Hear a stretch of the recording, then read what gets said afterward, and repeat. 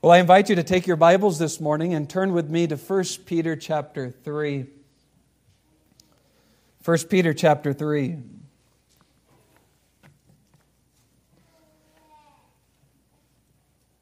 Having exhorted Christian wives in verses 1 through 6 last Lord's Day morning, in our time together this morning, I want to examine Peter's exhortations to Christian husbands in verse 7.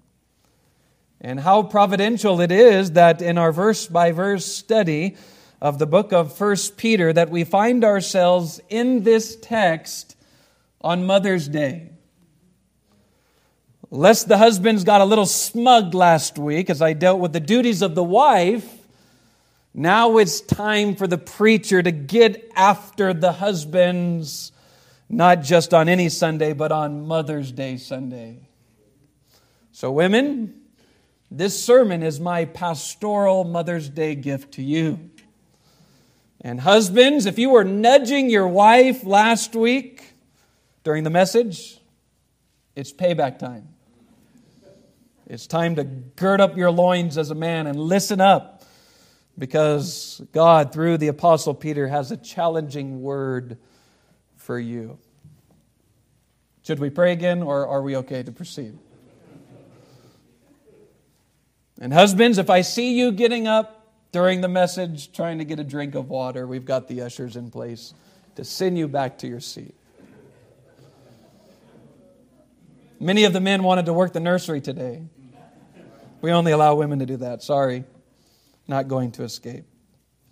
1 Peter chapter 3, I'll begin reading in verse 1 to set the context and highlight the responsibility of both husband and wife in the marriage relationship.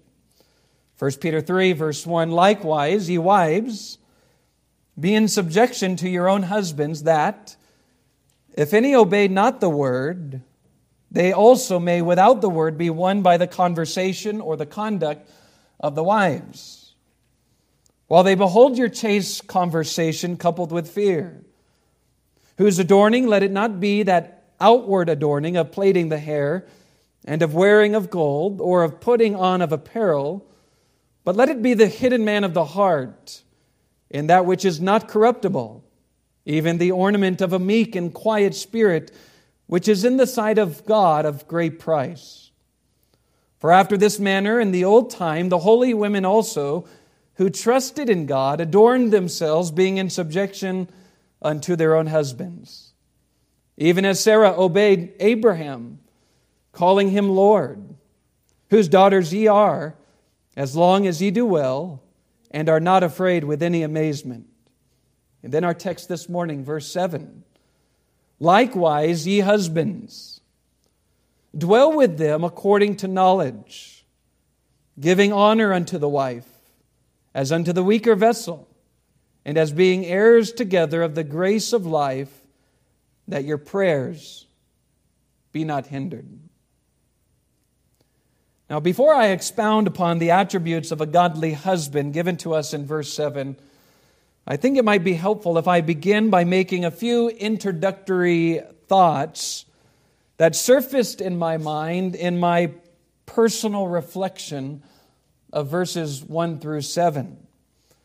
And the question staring me in the face over the last 2 weeks is this: why does Peter spend 6 verses addressing the wives and only 1 verse addressing the husbands? Have you ever thought about this before? My question is a valid, thought-provoking question that none of the commentators in their commentaries provide an answer for. I mean, if you look at the text, you cannot deny that Peter's sermon to the wives is far more lengthy and far more detailed than his sermon to the husbands. And the curious question I've been wondering is, why is this? Why does Peter give exhortation after exhortation after exhortation, followed by detailed explanations and convicting illustrations to Christian wives, when Christian husbands only get 1 concise command given in 1 verse? Well, let me offer to you why I think this is so, And I have two thoughts. Reason number one, men can only handle short commands. I know you think that's funny, but it's true. Let's be honest for a moment. Generally speaking, women are good listeners who can follow a preacher preaching a long sermon in deeper detail, while men struggle because they have a shorter attention span. Now, I know this first reason is subjective, but I think it may hold weight. I think Peter is shorter in his message with the men and longer with the women because he knows what each party can handle. He is a man. 6 verses for the women, 1 verse to the man. The second reason I think Peter addresses the women at length is because it is more difficult to submit to someone than to lead someone. And in the wife's particular case, it is more difficult to submit to her husband because Peter knows that the woman, since the fall of man in Genesis 3, has a real battle placing herself under the authority of a man. So my thought is Peter addresses the women more than the men in regards to their struggles because lack of biblical femininity and submission is what the world as a whole mocks at and rejects. And thus the women that he is addressing need an extra dose of encouragement and help to do what God wants them to do. So Peter spends 6 verses addressing the women because he knows their case is much harder, much more difficult. And obviously, God, who is the primary author of Scripture, who is the one influencing Peter to write what he wrote, knows our particular struggles, and he knows what each person in the marriage relationship needs to zero in on. So for the wives, God says, women, focus on submitting. Focus on holding your tongue. Make yourself inwardly beautiful more than outwardly beautiful, and exercise faith in God as you follow your husband. Those are the attributes that you need to work on. And now for the husbands, God says, men, lest you think that you have liberty to treat your wife as a slave because I've commanded the wives to submit to you, you better think again. Lest you think because God has ordained you to be the head of the home, that then as you think the wife's place is in the kitchen cooking you meals all day, the wife is someone to be seen and not heard, who exists to do every command at the snap of your fingers, you better do a checkup from the neck up. It's in the Greek several times in that text. Check up from the neck up. Do you see the text addressing what might be the natural response of the husband? The natural response for the wife is to resist leadership. So now he's dealing with the natural response of the husband. And the natural response of the husband, knowing that the wife is to submit, is to take advantage of a domineering spirit. Having heard the lengthy sermon on women submitting, the husband might be sitting in church as he's hearing this letter read publicly, thinking, my wife needs to get with it. She needs to know that I'm the man, I'm the head of the home, I'm the boss, I'm like Abraham, and she's like Sarah, so she needs to do everything I say without question and without criticism.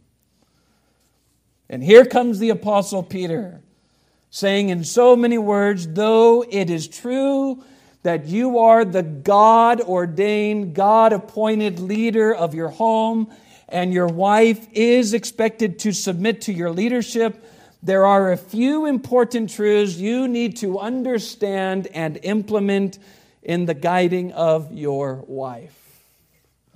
So Peter here in verse 7 gives divine guidance regarding what Christian husbands are to do in regards to their wives, how they are to do it, and why they should do as they are expected to do. Or to put it in another workable outline, we have 3 strong exhortations, 2 sensible contemplations, and 1 solemn motivations. You see, men need ABCs and 1, 2, 3s. 3 strong exhortations, 2 sensible contemplations, 1 solemn motivations. So looking first to what Christian husbands are commanded to do, notice with me the 3 strong exhortations of the text. Peter says, "Likewise, ye husbands, dwell with them." Speaking of their wife. And we'll pause here for a moment. Here we find the first duty of the husband, which is a great need for the wife. And what is it? Simply put, it is cohabitation. Cohabitation. Dwell with them. Now, why do you suppose Peter has to tell Christian husbands to dwell with their wives?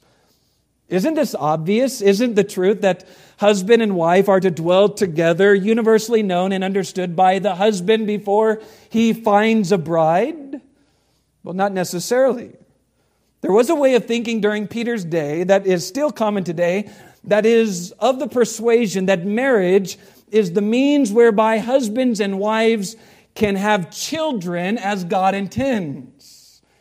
For some men, marriage is the avenue where they can preserve the family name or naturally breed built-in servants who will work for them for free. And likewise, there's a wrong way of thinking that I have referenced already that sets man as the sovereign king of his home and the woman as this unheard slave who is to remain out of the husband's presence unless he calls for her. And not only that, but I think Peter, in the same breath, is confronting the husband who is married to the unsubmissive nag. The woman not practicing the principles laid out in verses 1 through 6.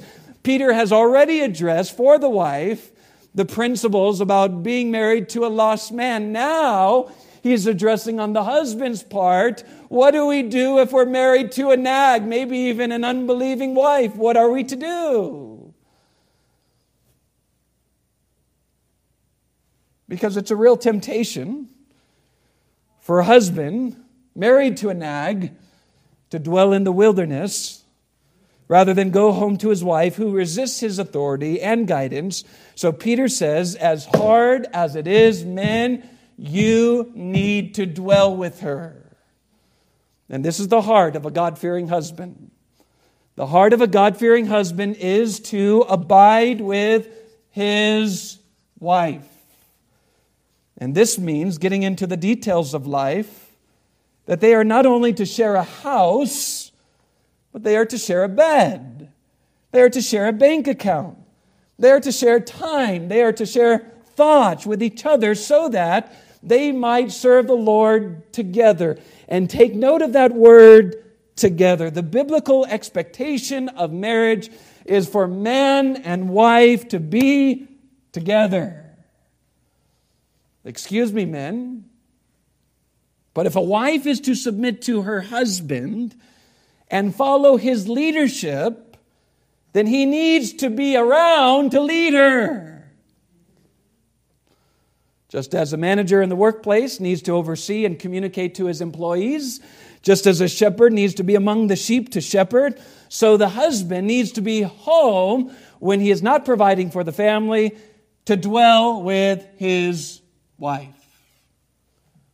So this idea that a man can leave home early in the morning, go to work all day, and then go to the gym, hang out with his buddies until dinner time, eat a quick dinner that the wife has slaved over, and then watch TV or play video games for hours, wanting to be left alone until it's time to go to sleep, is a sure recipe for disaster in a marriage. This foolish notion That the Christian husband can have a strong, healthy marriage while keeping a job that requires him to be gone weeks and months away from his wife and home is absolutely contrary to the Scripture. God has intended from the beginning that the husband and wife dwell together. God expects husbands and wives to talk to each other. There's a concept. God has designed the husband and wife to be affectionate with each other. Just read the book of Song of Solomon. God has intended for husbands and wife to help each other spiritually and to do all that they can to mold their children for the Lord together. It's okay to say amen, wives. Listen, husbands, you may not understand the biological makeup of your wife, but just take it from me when I say that she needs you to be around. She needs you home when you're not providing for the household.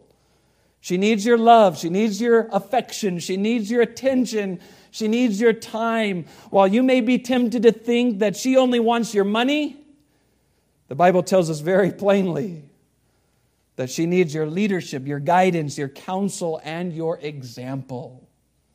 So there's exhortation number 1. Husbands, dwell with your wife.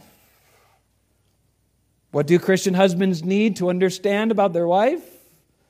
They need to understand that God has commanded them to know the state of their flock by giving face-to-face quality time with their domestic herd. Quality time, quantity time. So burn this false idea that says, well, I give my wife, I give my family quality time. I spend an hour with them a week and it's quality. Well, they not only need quality time, they need quantity of time. So burn that word cohabitation, men, on the front of your mind. And when I say cohabitation, I do not mean living unmarried, but being together as married man and wife. Cohabitation. Husbands, dwell with your wife. Not dwell with your buddies. Not dwell with your workmates, but with your wife and your children. And in the second exhortation given by Peter, I want the men in this auditorium to burn the word consideration next to that word cohabitation. Cohabitation and then the word consideration. Peter says, husbands, dwell with them according to the knowledge. And the natural question that stems from this statement is, knowledge of what? Here it is. Husbands are to dwell with their wives according to the knowledge of how God made each person different. Husbands are to dwell with their wives according to their unique giftings. Husbands are to dwell with their wives according to what God has said in His Word regarding the roles and the responsibilities that each person is to have. They are to dwell with them according to the principles of the Christian faith and how Christ loved His church. Consideration, husbands, consideration. Are you dwelling with your wife according to knowledge?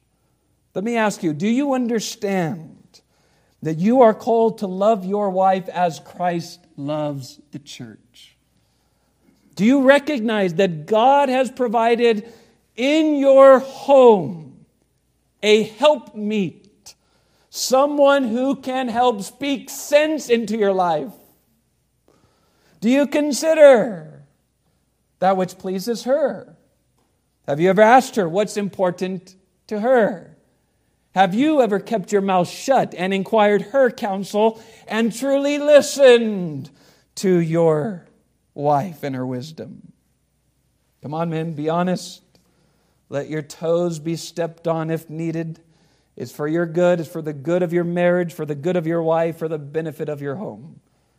If you are to love your wife as Christ loved the church, you must come to swallow the fact that Christ is not an overpowering tyrant who leads by force.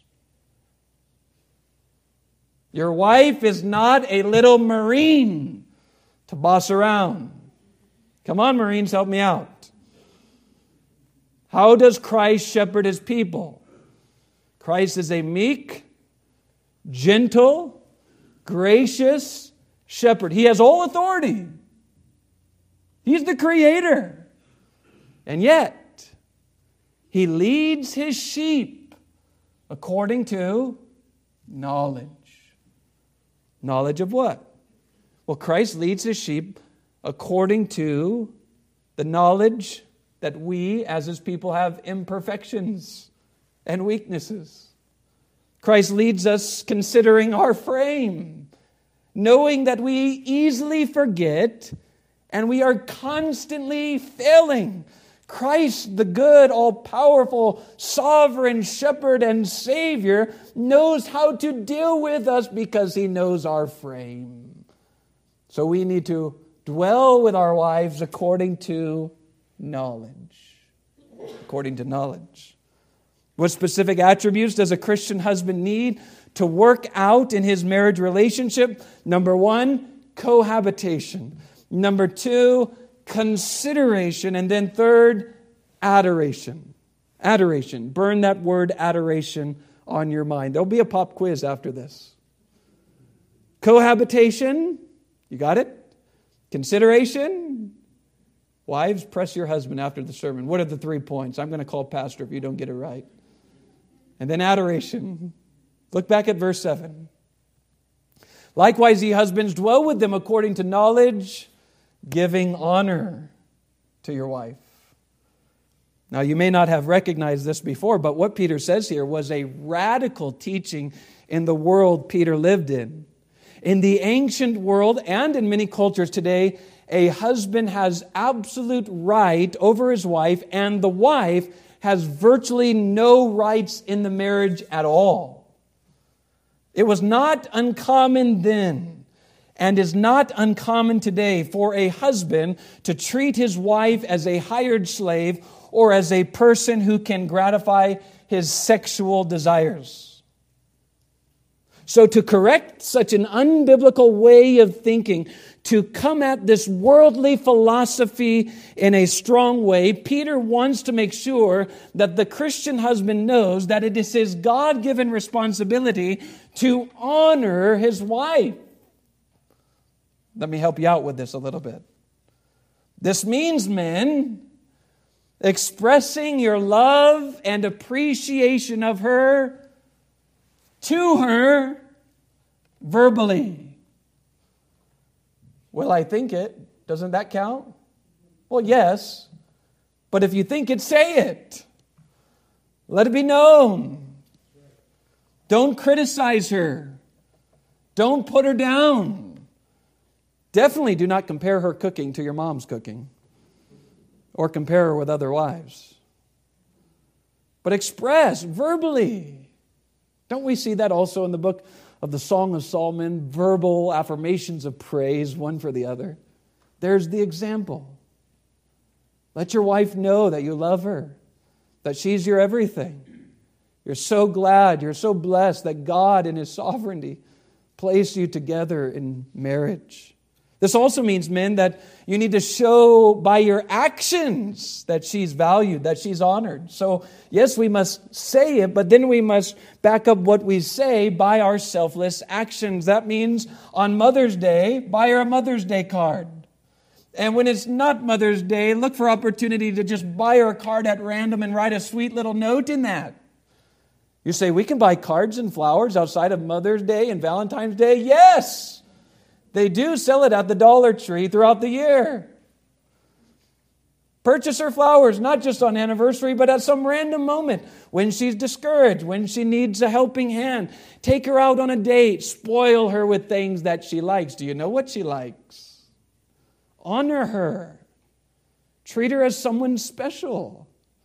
What Peter is exhorting cuts right through the commonly heard statement made by husbands boasting in the fact that He has done his part to protect and to provide for the wife. Have you heard husbands say this? Well, look, I've given her a nice home.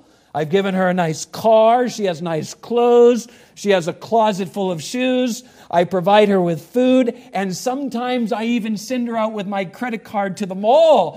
What else does she need? She needs you to adore her. She wants and needs to know that you appreciate all that she does. She wants and needs to know that she means the world to you, that she's the desire of your eyes. And if you're struggling to find a reason why you would say that to your wife, just remind yourself that she's the only woman who is willing to marry you and put up with you.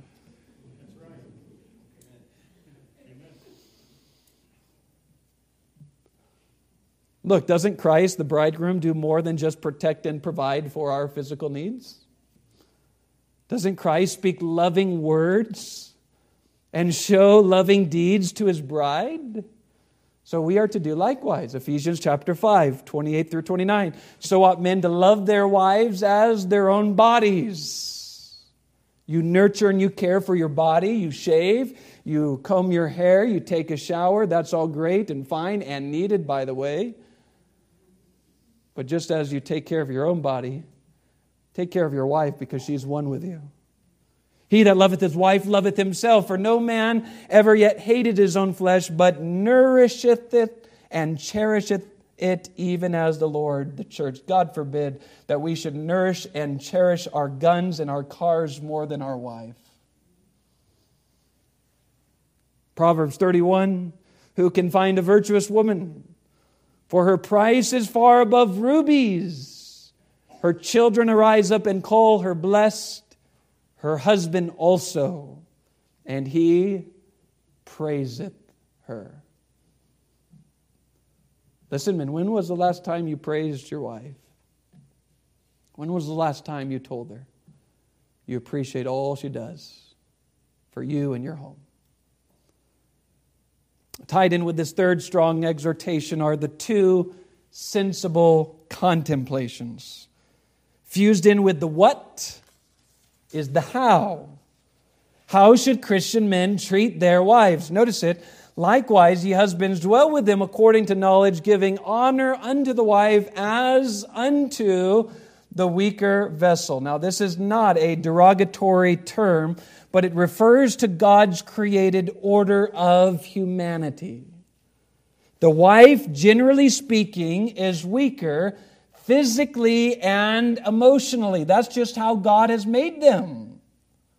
So the husband who dwells according to such knowledge is to be mindful of this and treat his wife gently, tenderly, delicately, as opposed to roughly and thoughtlessly.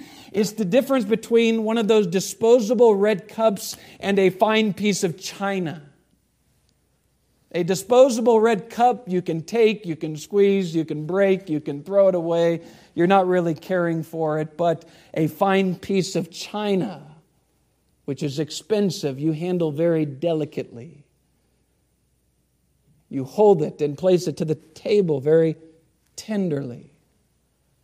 And so it is with your wife, Peter says. You are to honor her as the weaker vessel, as opposed to being rough and thoughtless, and arrogant, and tyrannical. So the husband is to treat his wife as unto the weaker vessel. Notice also, the husband is to dwell with his wife as heirs together of the grace of life. Likewise, ye husbands, dwell with them according to knowledge, giving honor unto the wife as unto the weaker vessel, and as being heirs together of the grace of life. This means that the godly husband realizes that his spouse is not only his wife, but if she is a Christian, she is his sister in Christ, a treasured daughter of the King. Have you ever thought about this before? Your wife, if she's in Christ, is a daughter of the King of Kings and Lord of Lords. Are you treating her as such? You're both equal, Peter is telling us. in grace and love and in favor with God. You're not superior to her, spiritually speaking. And this is why Paul in Ephesians 5 says, "Husbands, love your wives, even as Christ loved the church and gave himself for it, that he might sanctify and cleanse it with the washing of the water by the word, that he might present it to himself a glorious church, not having spot or wrinkle or any such thing, but that it should be with holy and without blemish." Men, you will stand before the Lord one day and give an account of how you washed your wife with the water of His Word, how you nourished and cherished her spiritually. You're the head of the home. Deuteronomy chapter 6. You are the main discipler of your family. You can't push it on the pastor. Now, you're the priest of the home. You're the prophet of the home. You're the shepherd, so shepherd them as one who's together in the grace of life, as one who's married to the daughter of a king. Treat her with such honor and respect. And then Peter concludes with the solemn motivation as to why husbands should do as God commands. And not only does God command us to treat our wives in such a way, therefore we ought to do it. God says that we ought to do it. Peter says, if you don't treat your wife in such a way, God will stand against you. Notice it. Likewise, ye husbands, dwell with them according to knowledge, giving honor unto the wife as unto the weaker vessel, and as being heirs together of the grace of life. Here's the motivation, that your prayers be not hindered. Now, this is quite a statement. Peter is saying how husbands relate to their wife is directly related to how God will deal with them. He is saying that to disobey God's command here has serious spiritual consequences. Peter is saying that it is a sin to treat your wife contrary to that which God has commanded, and such sin will prevent you from knowing God's richest blessing in your life.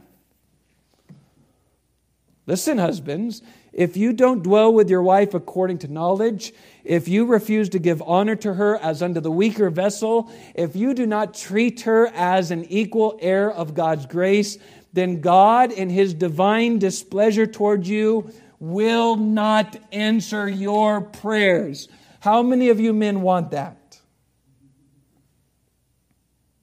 Men, listen, this ought to be something that we stop and consider. I know we're used to quickly passing over this statement, but this is a stern warning, and this is a promise given by God Himself. You must not presumptuously think that God will use you in His work publicly if privately you treat your wife as a dog. You say, are there such people? Absolutely, if you only knew.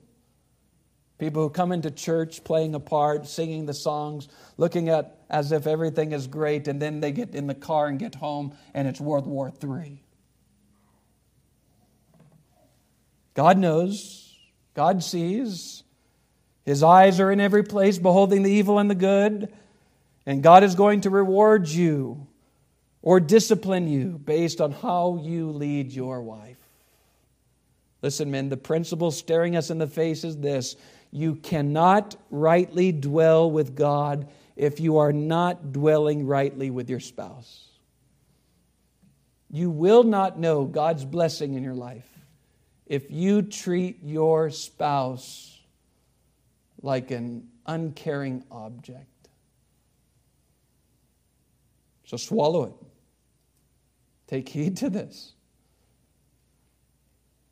Having looked at the what, having looked at the how, having looked at the why, through the giving of 3 strong exhortations, 2 sensible contemplations, 1 solemn motivation, let me leave you with a few concluding pastoral remarks. Concluding comment number 1. I'm thoroughly persuaded that the truths of God's Word are fully sufficient to heal and help all marriage problems. Let me say it again. I'm thoroughly persuaded that the truths of God's Word are fully sufficient to heal and help all marriage problems. I'm completely convinced that if Christian wives and husbands would rightly understand and obediently practice all that is said in these 7 verses, then their marriage would be that which God wants it to be. You see, most marriage problems arise when one or both parties refuse to do as God has commanded in regards to their domestic duties. So listen, husbands and wives, God has given us His Word so that we might have the wisdom to do as He expects. So obey it. Don't question it. Don't resist it. Obey it. Trust and obey, for there's no other way to be happy in Jesus but to trust and obey. You say it's hard. Yes, the Christian life is hard. Jesus promises us 2 things in this life: a cross to die on and eternal life. No one said this was going to be easy. You put 2 sinners in a home. How's that easy? But God can use that to grow you in grace. God uses the marriage relationship so that we might learn by practice how to show love and mercy and forgiveness and patience. Do you realize that God puts man and wife together so that each party might learn how Christ loves us? Don't push that element aside. Bear it. He loved you when you were unlovable. He loved you when you were His enemy. He loved you when you wouldn't listen, when you ran the other way. He knocked on your heart's door over and over and over. That's the gospel in action. The answer to your questions, the answer to your problems in marriage is not primarily found in a counselor. Vain is the help of man according to God. It's not found in a book. It's not found in a marriage conference or a retreat. It's found here in 1 Peter chapter 3. Do we believe in the sufficiency of God's word or not? See, we want to lean upon the crutch of man's wisdom and man's understanding. Give me some 10-step program that I can put into place and fix my marriage in 2 weeks. Not going to happen. But if you obey the principles given in the Word, you'll see God bless you in ways that you can never think or imagine. Concluding remark number 2. I'm convinced that if Christian husbands, notice that word if Christian husbands would be the man God wants them to be, then Christian wives would be more willing and joyful to submit and follow their leadership. You see, Christ woos us unto Himself by His love. Christ willingly pursues us in His grace, shows us His kindness, shows us His forgiveness, shows us His patience. And if we go and do likewise, our wives will follow our leadership. Perhaps, men, our wives would find it easier to do as they are commanded to do if we are taking the lead. You see, Eve listened to Satan because Adam was failing in his leadership. The blame is not put on Eve, but on Adam. In Adam we fall. Our nature is the nature of Adam. If we are the head of the home, the buck stops with us. You men set the tone for your household. And I cannot tell you how many women come to church, how many women come to the counseling office saying, I want to be more faithful to church. I want to be involved in the things of God, but my husband doesn't want to. Oh, if only he would. This world is the way it is because men are not leading, guiding, and shepherding. So men, stop following your wife and be the man, be the leader you need to be. It's ordained by God. Concluding remark number 3 is to the single, unmarried men. Single, unmarried men, listen. Don't you even start looking for a wife unless you're willing to put these principles into practice. Those of you who are young men, thinking about how nice it would be to have a wife who will cook you fried chicken every night, you better wake up. You better see that marriage is not about you being served. Marriage is about taking a towel and bending down humbly to serve your wife. Yes? Husbands, love your wife as Christ loved the church. How did He love the church? He loves His church sincerely. He loves His church selflessly. He loves His church selflessly. He loves His church steadfastly. So young men who dream of being married one day, you better not look in the world. You better look in the church. And you would do well to wait, to watch, and to work. Wait in prayer. Wait on the Lord. Again, I say wait on the Lord. Wait for the right one. Men, single men, God brought Eve to Adam in his time. Adam did not go on the dating app, desperately looking for anyone who would give them time and attention. Wait. Come on, men, help me out. Wait for the right one. Aren't you glad you waited for the right one? Wait, men, wait. I'm telling you, I'm keeping you from heartache, keeping you from sorrow, keeping you from potential divorce. Wait. We get in trouble when we are like Abraham and we don't wait, and we take matters into our own hand. Wait. And then watch. You say, watch. Yes, watch. Watch how godly husbands treat their wife in the church. Learn from their example. While you're waiting, watch. Look around. There are examples before us. See what you need to do at that time when you get married. And then start working. There's a bad word in our day. Work. You say work. Work toward being the God-fearing Christian that you need to be for your wife when you find her. Don't wait till you get married to then be dedicated to the things of God. Well, when I get married, when I have a family, then I'll be faithful to church.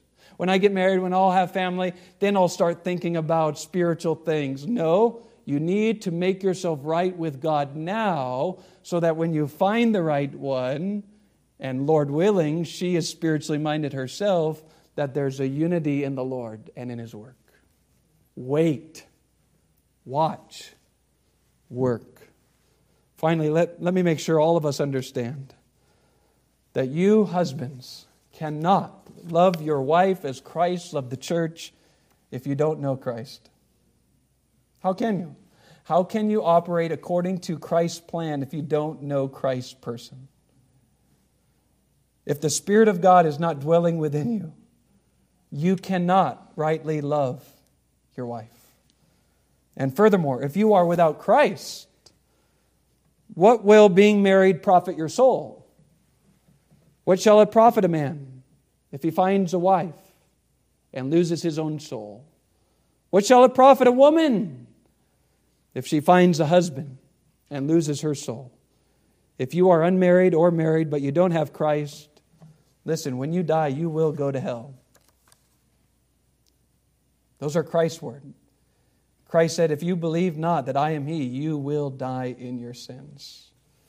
So the greatest need for you today is to be married to Christ, to find in Jesus Christ the satisfaction of your soul. What other foundation will you have in marriage if it's not Christ? What other principles will you abide by if it's not God's Word? Two men depicted in Scripture. There's the wise man and the foolish man. The wise man built his house on the rock, on the teachings of God's Word. And when the storms of life come, and will they come in marriage? They will come. But if you've become wise into salvation and you're standing upon the rock, your marriage, your home will be secure. But if you're foolish, if you reject Christ and you reject the teaching of His Word, the storms of life will come and everything will crumble. What's your foundation?